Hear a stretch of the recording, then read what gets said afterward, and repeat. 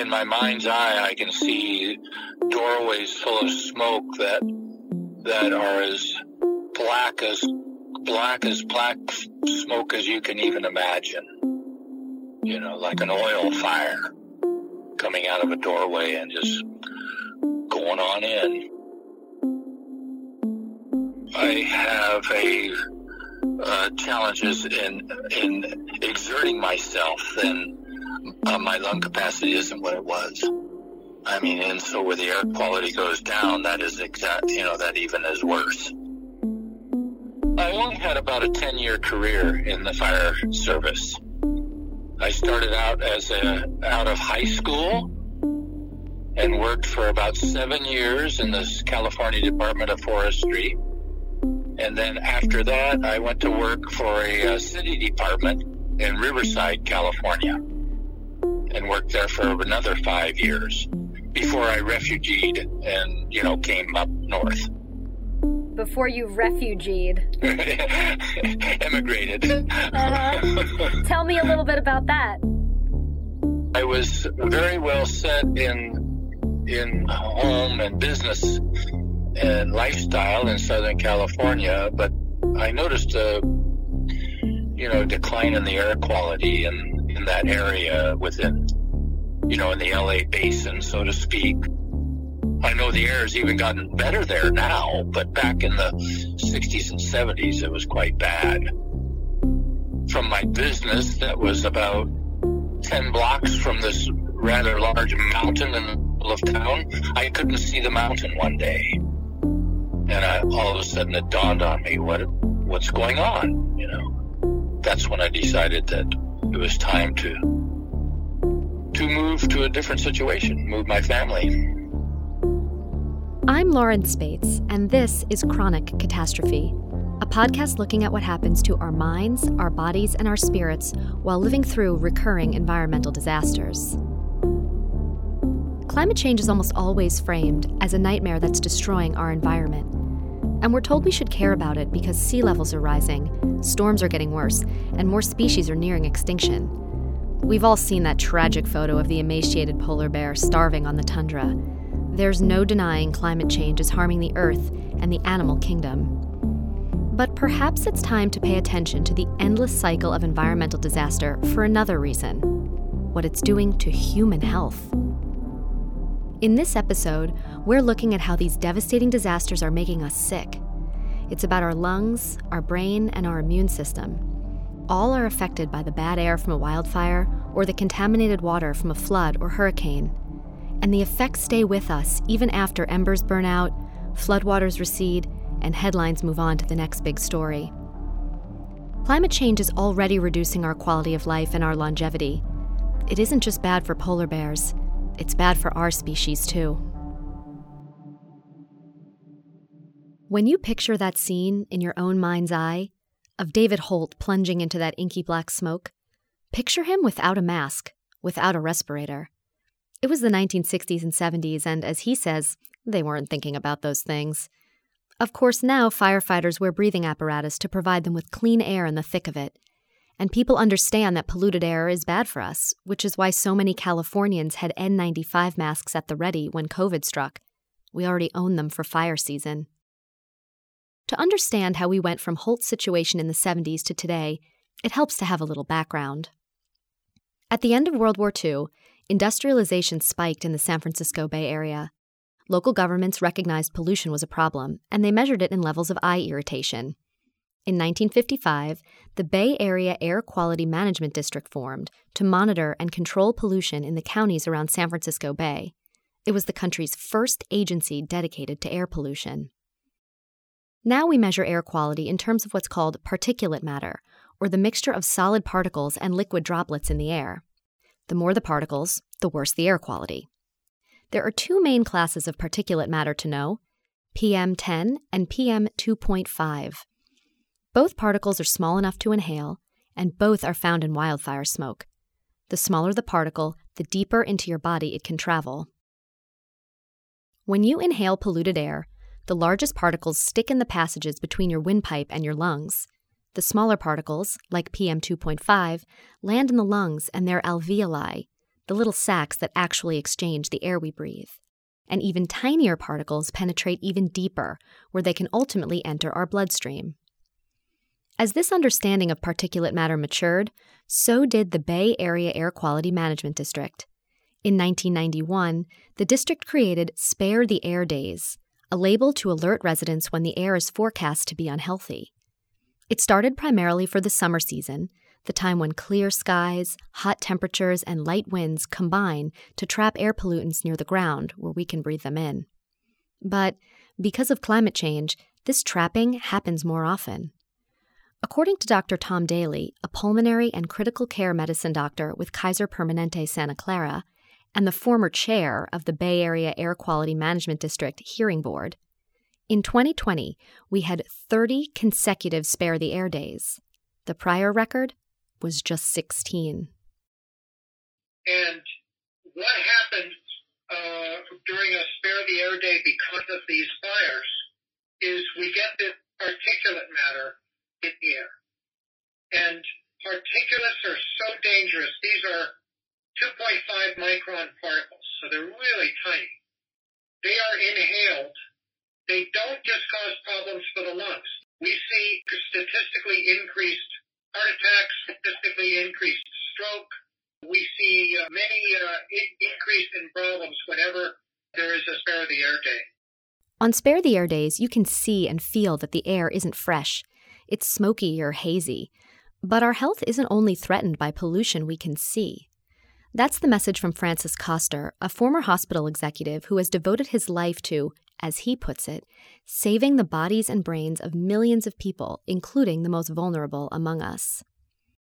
Koster has his PhD from the Program for the Study of the Future at the University of Massachusetts, where his work focused on why leaders don't listen to warnings of threats on basic life support systems like air and water, food and fuel, and the implications those leadership failures have on human life. He now evangelizes how pollution in even very, very small amounts has a life-altering impact on people. Wildfire smoke is on his radar.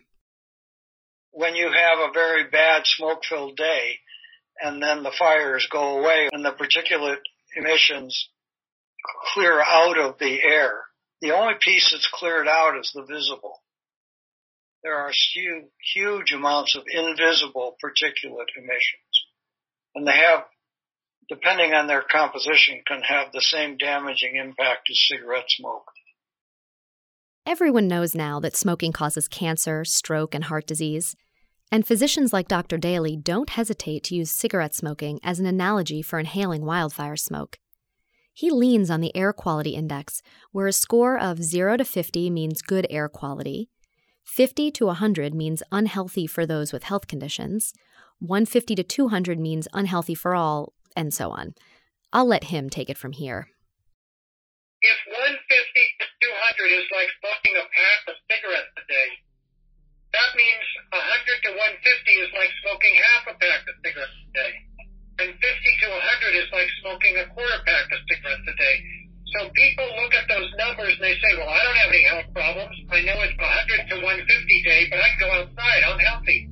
No, it's like you're smoking half a pack of cigarettes a day. Particulate matter is bad. And it's just, more is worse. If you're really sick to begin with, it's worse. But there's no amount of particulate matter that's good for you. I asked Dr. Daly what he would anticipate in the long term for my health under the current conditions. I told him I'm 36, had a healthy pregnancy and gave birth 2 years ago. I'm generally healthy, and I'm a non-smoker. He cut me right off. You are smoking. You're just not lighting the match. And I think as we go forward, you're going to be smoking more and more. The lungs don't really care, where the toxins came from. They just know they're hurting. Dr. Daly is sure that our poor air quality will cause more asthma, heart attacks, and strokes, the classic symptoms of smoking, even in those who don't light up, because technically, we're all sort of smoking now, even our kids. My name is Rosa Aguilera. I'm a postdoctoral scholar at Scripps Institution of Oceanography at the University of California in San Diego. And my research and my work there with Our group mainly focuses on the effects of wildfire-specific pollution on human health. Aguilera's most recent research, published in April in the journal Pediatrics, shows how wildfire smoke affects children. So we look at the pediatric population in San Diego County, and we wanted to assess and quantify the effects of wildfire-specific pollution, the fine particles that are found in wildfire smoke, and how that impacts children's respiratory health. The study crossed data from emergency department and urgent care visits to one particular hospital network in San Diego County, with air quality stats based on zip code for that 8-year period.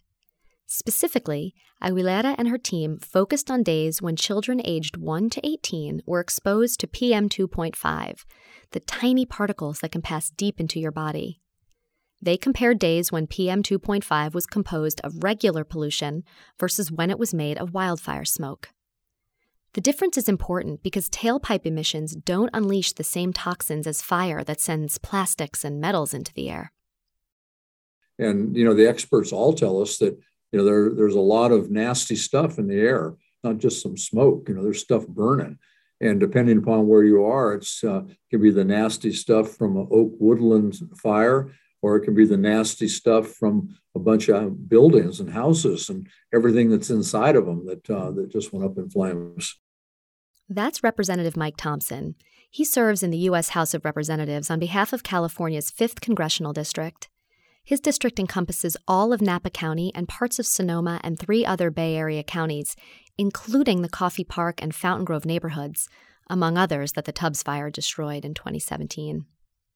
He's invested in understanding the details when it comes to wildfire and human health, just like Rosana Aguilera and her team, who proved wildfire smoke, with all those toxins, result in direct, measurable illnesses in children. We did find that wildfire-specific pollution caused a 30% increase in admissions and visits to respiratory illness in children compared to a 4% increase when the same amount of pollution which is coming from mainly traffic emissions and industrial pollution. So we do see a greater impact of a wildfire smoke pollution on those respiratory illnesses in children in the county.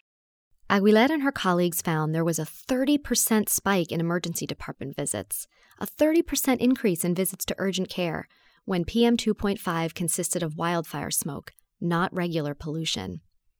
What's most shocking is that during the study period, 2011 to 2017, there weren't any major wildfires burning in San Diego County, just what we'd call small fires, with their largest burning only 4,000 acres.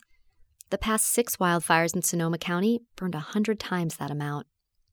So, what does that mean, respiratory visits? It means a parent bringing a child in for a cough, wheezing, trouble breathing. These are what doctors call acute issues, an effect that develops immediately or within minutes, hours, or days after exposure.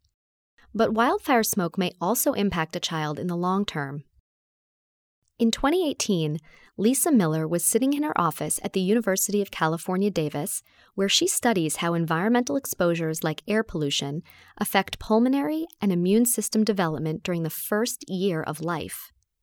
That year, the Trinity Humboldt wildfires scorched thousands of acres in the rugged redwood forests of northwestern California. When Miller looked outside her window in Davis, about 300 miles away, the smoke was so thick and low, it looked like fog.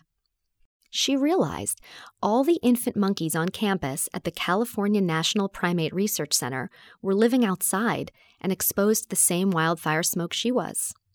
So Miller studied those infant monkeys and found that their immune systems didn't respond as well to germs when they reached adolescence. They also had stiffer lungs that couldn't stretch as much. They couldn't take in the same amount of oxygen as the lungs of a baby monkey who wasn't inhaling smoke. The study didn't show that any of the monkeys had cancer, but they're still young.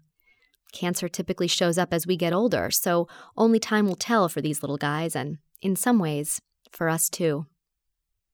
Representative Thompson wants less of this speculation and more certainty around the impact of wildfire smoke and how we protect ourselves. That's why he's co-sponsoring H.R. 4641, a bill requiring the Environmental Protection Agency to research and mitigate the impacts of wildfire smoke. And with climate change, I think everyone has finally come to the realization that we're going to have situations like this, going forward. We need to figure out how to deal with appropriate shelter for populations that might be at risk, how we deal with equipment for air filtration, for instance, for school kids and in the workplace, and everything from stores to restaurants. So it's really important that we do this study, make sure we get it right. It's important for the economy, and it's important for the health of the people that live anywhere where there might be a fire. The bill will fund 4 Centers of Excellence for Wildfire Smoke at universities where researchers will study health effects like Aguilera and Miller studied. The plan is, then, for that research to implement plans to shield people from smoke. On the research piece, I don't think you're going to see anything tomorrow on that, because they have to do the research and they have to study it. But I think what the end result will be is why it's important to provide air filtration systems for our public buildings and our private buildings as well. How do we make sure our kids going to school are protected and safe? How do we deal with vulnerable populations to make sure that they're housed in areas that are safe? Some of those groups are the indigenous populations that live in the northern reaches of Representative Jared Huffman's district. Congressman Huffman represents California's 2nd Congressional District, which runs up the Pacific Coast from the Golden Gate Bridge to the Oregon border. I represent places that go through this every single year. I could take you up to the northern part of my district in the Hoopa Valley Tribe area, for example, or areas along the Klamath River where the smoke is like what we experience in the Bay Area almost every single summer. And these are impoverished communities that really don't have anywhere else to go, and some places don't have air conditioning or places where they can be sure that they're getting clean air. It has direct health effects. It has developmental effects on children who, have to continue to go to school and learn under those types of conditions. So it's a real social justice story as well, because in the Bay Area, as bad as it got last year, a lot of folks had the resources where they could just go somewhere else for a little while, for, a few days or a few weeks. You can't do that if you're living on the reservation in the Yurok tribe or the Hoopa Valley tribe. During the Walbridge Fire in August 2020, the Sonoma County town of Sebastopol, only 12 miles from the fire line, experienced wildly varying air quality from hour to hour. At 6 a.m. on Sunday, August 23rd, Sebastopol's PM 2.5 levels rated a 13 on the air quality index. You could call it healthy air. But 5 hours later, at 11 a.m., the air was rated 183, unhealthy for everyone, according to the EPA. Or, as Dr. Daly would say, even non-smokers are technically smoking if they're breathing in the outside air. You'd expect this in an area only 12 miles from the fire, but people who live far away should be concerned too. In their book, Enviromedics, The Impact of Climate Change on Human Health, Drs. Jay Lemery and Paul Auerbach say PM 2.5, quote, can remain in the atmosphere for weeks and travel thousands of kilometers before depositing on the ground. Thus, these particles pose a health risk to unsuspecting populations at great distances from the origin of the pollution, unquote. And that's the thing about particles from wildfire smoke. They don't just stay in one place, and they don't just disappear when the visible smoke clears out. That's exactly Tyra Benoit's experience. You'll hear more about Ty in the next episode, but for now, just know she moved to Idaho after Sonoma County's 2017 Tubbs Fire. In the Treasure Valley, which is the Boise area, they feel the impact of the fires as a result of the way the winds blow, and so the smoke will descend on the Treasure Valley, and they'll have a couple of months where they can see it, they can feel it. And this is where the whole country is headed, blanketed in wildfire smoke from blazes they can't see, unconcerned because they don't have to pack and flee.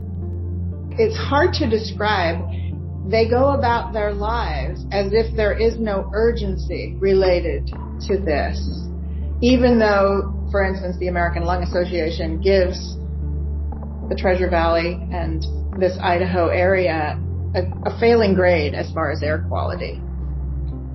David Holt, the former firefighter who relocated to escape the LA smog, thought he had a plan to escape the wildfire smoke, at least for this season.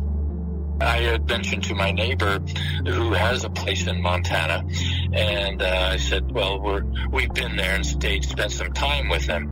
I said, maybe this summer we're going to spend a couple of months up there with you. He said, I'll tell you what. He said, last year the smoke was worse in Montana than it was here because it blows up that way. You know, it was all the smoke from California was blowing into Montana and probably Idaho and all that area. So that lets that out. On August 23rd, the same morning that the air quality in Sebastopol measured a healthy 13 only 12 miles from the fire, West Yellowstone, Montana, the little town huddled along the edge of Yellowstone National Park, 1,200 miles away from where the fire was burning, West Yellowstone's air measured unhealthy, or the pack of cigarettes a day in Daly's analogy. Forecasters at Montana's Department of Environmental Quality specifically cited, quote, smoke from California as the cause. Wildfire smoke knows no boundaries and is more prevalent than ever, which means greater chances of its tiny particles finding their way through our noses and into our lungs, regardless of where we lay our heads at night. The idea that climate change can impact the brain itself seems somewhat abstract. Sure, little particles can clog your lungs and make it tough to breathe, but it's harder to picture that climate change can affect the way we think. But it can. In addition to spewing particulate matter into the air, wildfires change the ratio of gases that make up the air we breathe, and that can affect how well our brains work. Typically, the air we breathe is mostly nitrogen, a fifth oxygen, and then a combination of other gases, including carbon dioxide. Wildfires affect that balance. They release a lot of CO2 as they burn. This hot carbon dioxide rises into the atmosphere, but some settles where we can breathe it. High levels of carbon dioxide cause dizziness, increased heart rate, and high blood pressure. And a high level of CO2 can also make you restless or sleepy. For proof, just cast your mind back to elementary school. Carbon dioxide is heavier than the mean weight of air. So toddlers and kids who are in primary school and stuff are breathing air that has twice the level of CO2 as their teacher who's standing up. That's why later in the day, the kids will tend to doze off. The teacher gets frustrated. She says, okay, stand up. I want everybody to do something, you know. And one of the benefits is they get out of the carbon dioxide level, they stir the air up, and the teacher thinks it's exercise, which it is in part, but also it's access to more oxygen. Like Koster says, this acute effect of CO2 increase, the sluggishness, that'll wear off as the air composition balances out. But higher rates of CO2 can also have longer-lasting implications on our capacity to think and to learn, what's called cognitive function. At the low end, our brains complete what researchers call basic activity, which is your brain's baseline, your ability to respond to a stimulus. Are you alert? Can you focus? For example, I'm awake and I feel my stomach rumble. I acknowledge that I'm hungry. That's basic brain activity. As you move up the cognitive function ladder, you get to concepts like initiative. In my case, my brain wants to do something about this hunger situation, so I decide to go out for a burrito. On the higher end of cognitive function, our brains complete more complex computational and analytical exercises. This is where comparison and decision-making come into play.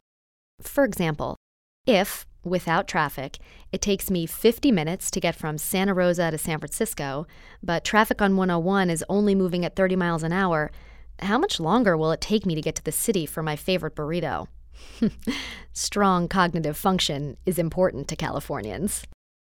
Of course, the ability to process information is important to everyone, and it becomes more consequential as you get older.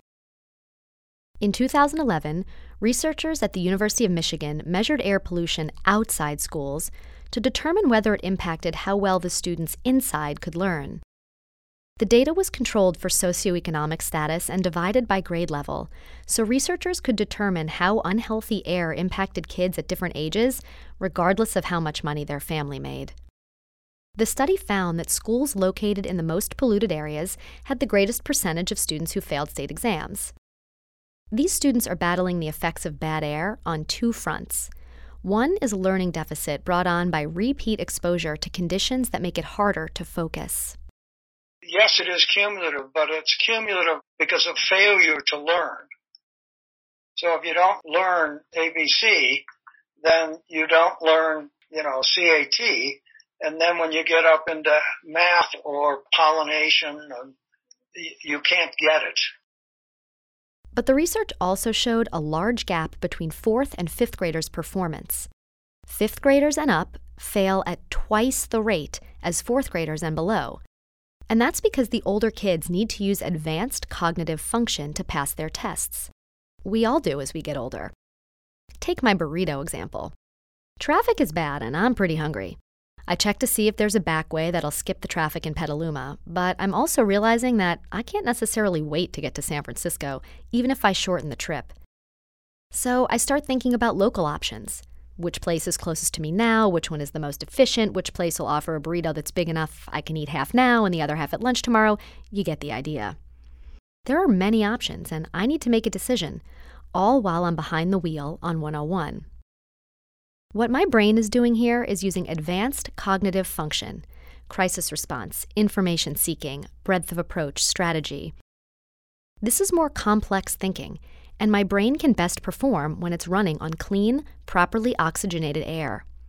And that's what those older students don't have.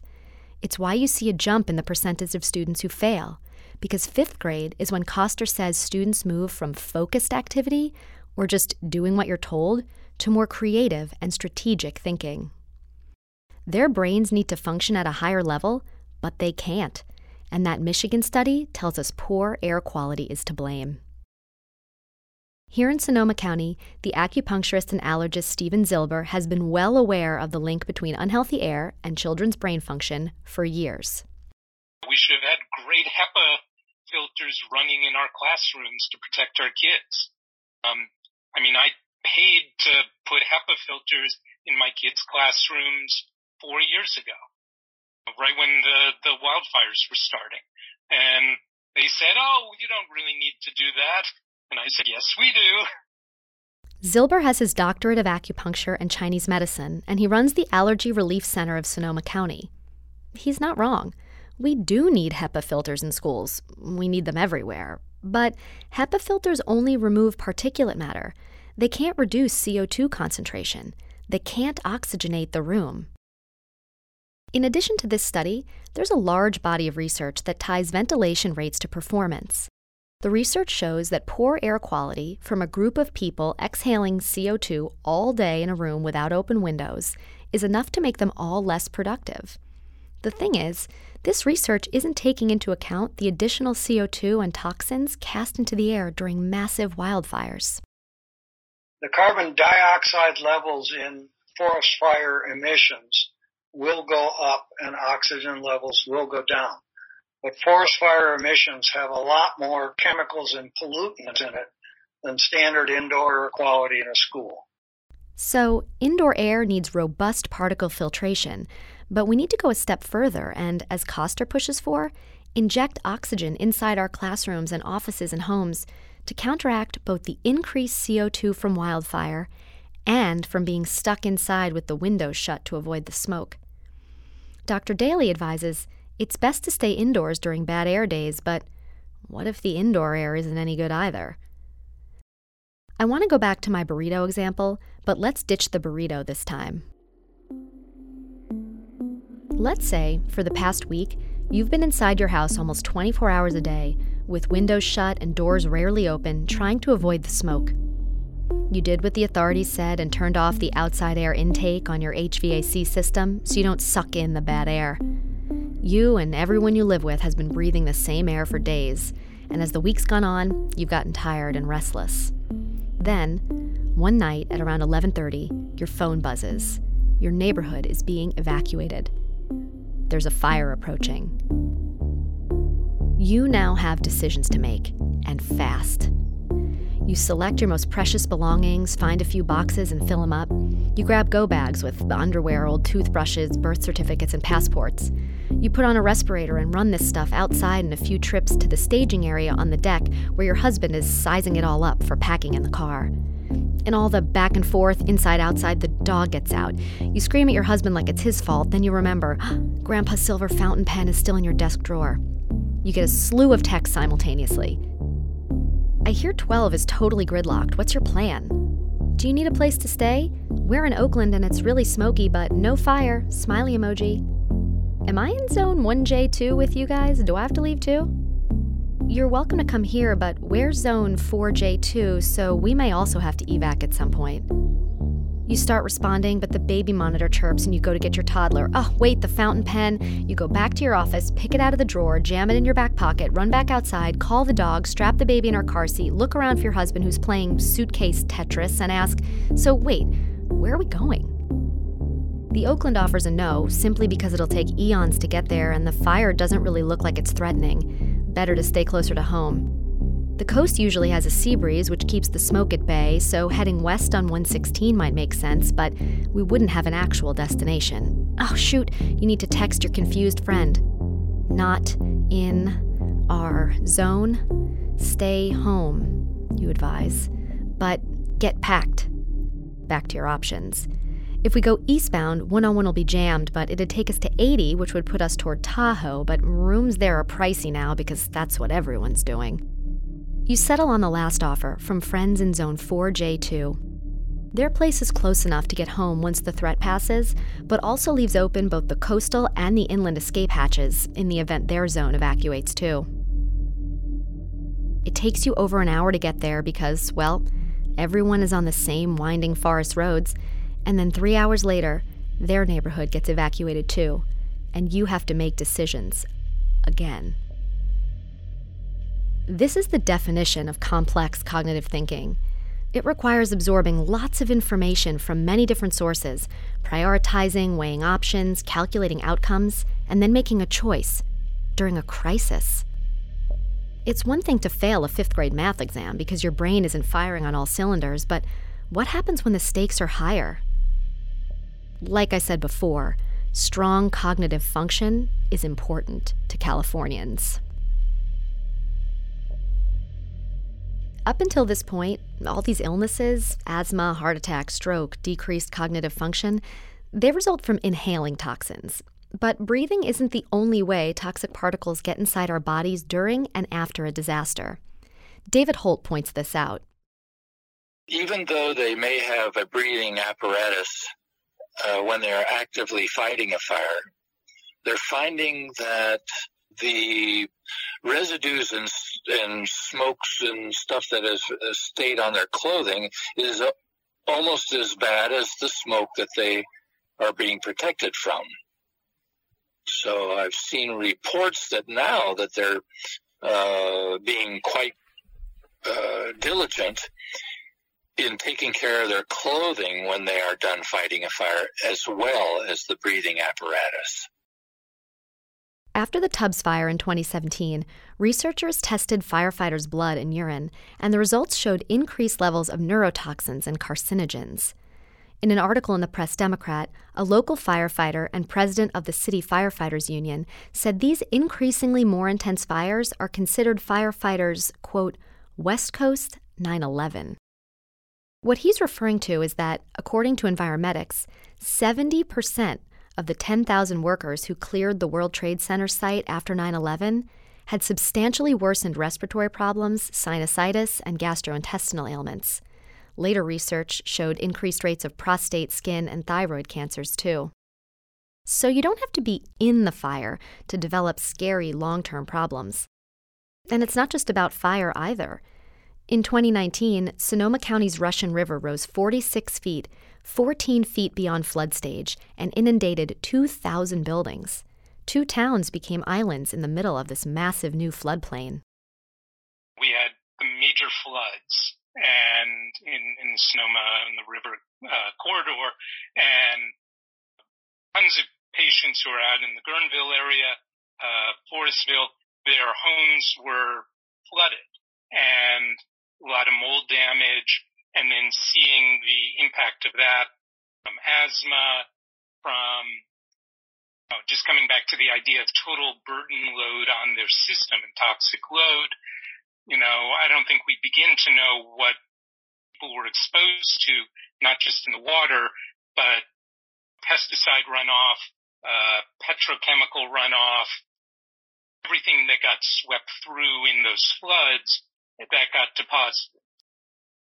Cleaning up from any environmental disaster can increase the amount of toxins accumulated in the body.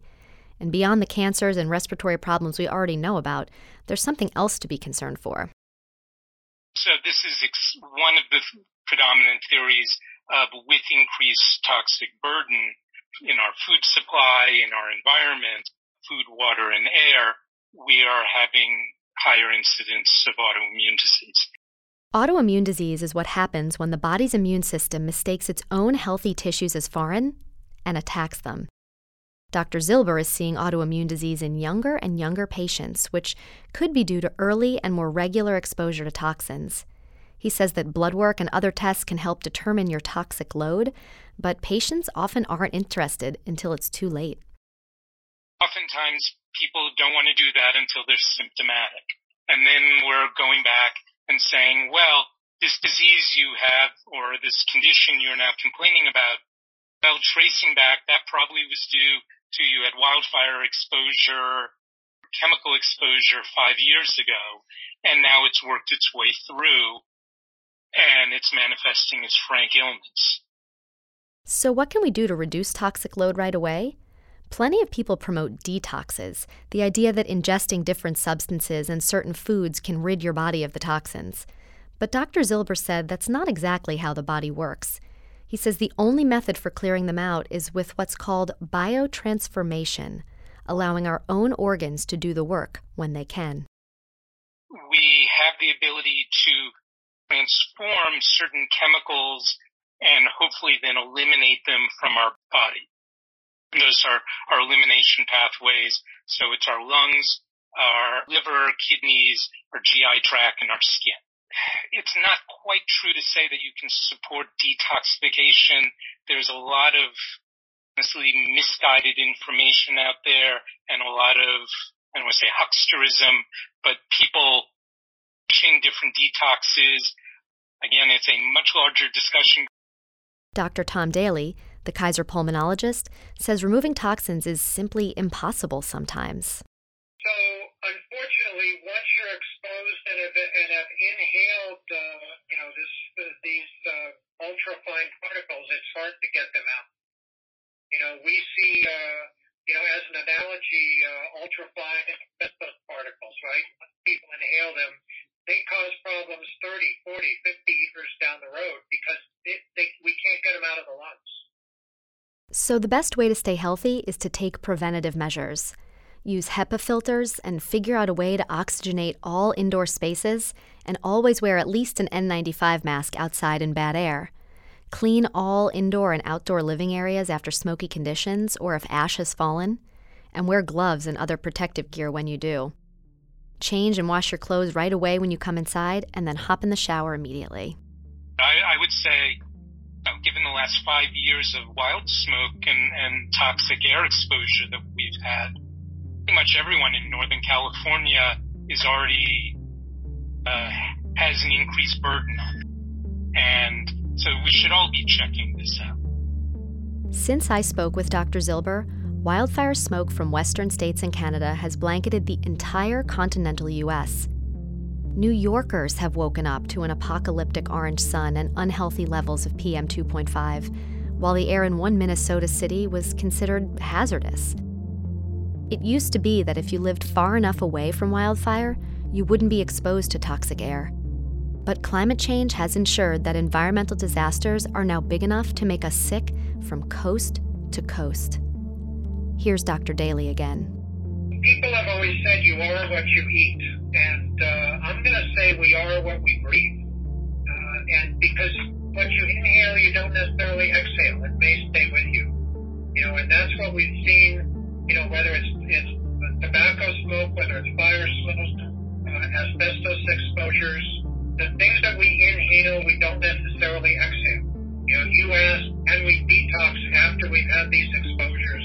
And pretty much on the whole, the answer is no. And what that means is we need to avoid that exposure in the first place. So whether that's taking personal responsibility for ourselves and our families and loved ones' exposures and preparing our homes for the next fire, air quality emergency we know is coming, or whether it's working on a bigger societal level, trying to do things about climate change, trying to do things about ending smoking in our society, stopping the fires that we have been experiencing. Whatever we want to do, prevention more effective. Once we've been exposed, there's a limit to what we can do. I know this is a lot. Particulate matter, cognitive function, toxins. I was 4 months pregnant in 2018 when smoke from the Camp Fire settled over Santa Rosa. The Camp Fire was the urban firestorm that destroyed the town of Paradise. 18,000 buildings burned, with the majority of the destruction happening in just 4 hours, and all that smoke blew right over where we live. I wore a commercial-grade respirator to class and suffered more nosebleeds in the library bathroom than I care to count. I was 9 months pregnant when the Russian River flooded and stranded me in my little town. I dreamt I gave birth in the back of a National Guard Humvee, that our local legend of a fire chief caught my baby. But moving back to the town where I'm from, back to New York, doesn't feel that much safer thanks to sea level rise, hurricane, and storm surges. And now they have smoke problems too. Wherever we live, the threat to our health will exist. It's all really heavy for pregnant people, for parents, for providers in the medical field like Dr. Zilber. Unfortunately, it sometimes can feel like, it's the proverbial rearranging deck chairs on the Titanic. That, we know that we are moving headlong into a really bad situation. I don't think anyone reasonably questioned that at this point. Like you, I have young children. My son is 11. My daughter's about to be 14. My wife and I, we talk about what's the world that they're going to be growing up in. And the more, if they have children, what's their world going to be like? And these are big existential questions.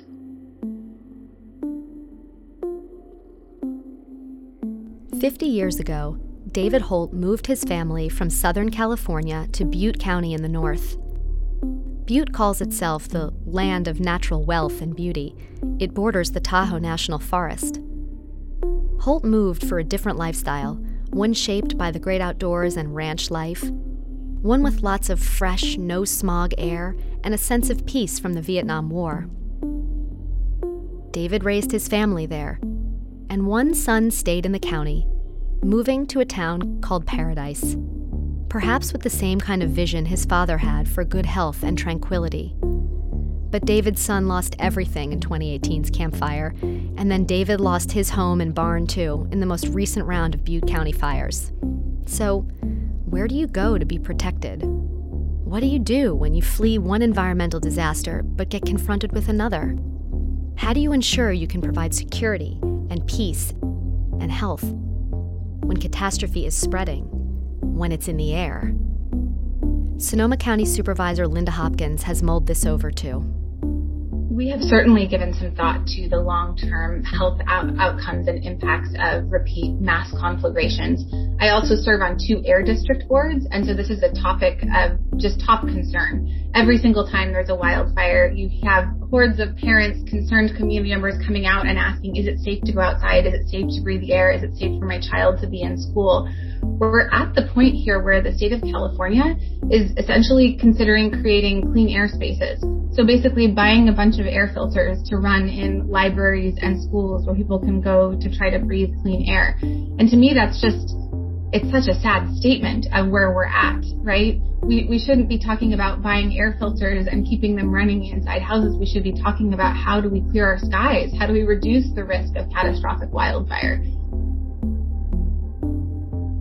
Back after World War II, when the San Francisco Bay Area was booming and air pollution was measured by residents' eye irritation, the counties surrounding the Bay became the first in the country to organize in an attempt to solve the problem. Now, 80 years later, every county in the U.S. is subject to air quality monitoring.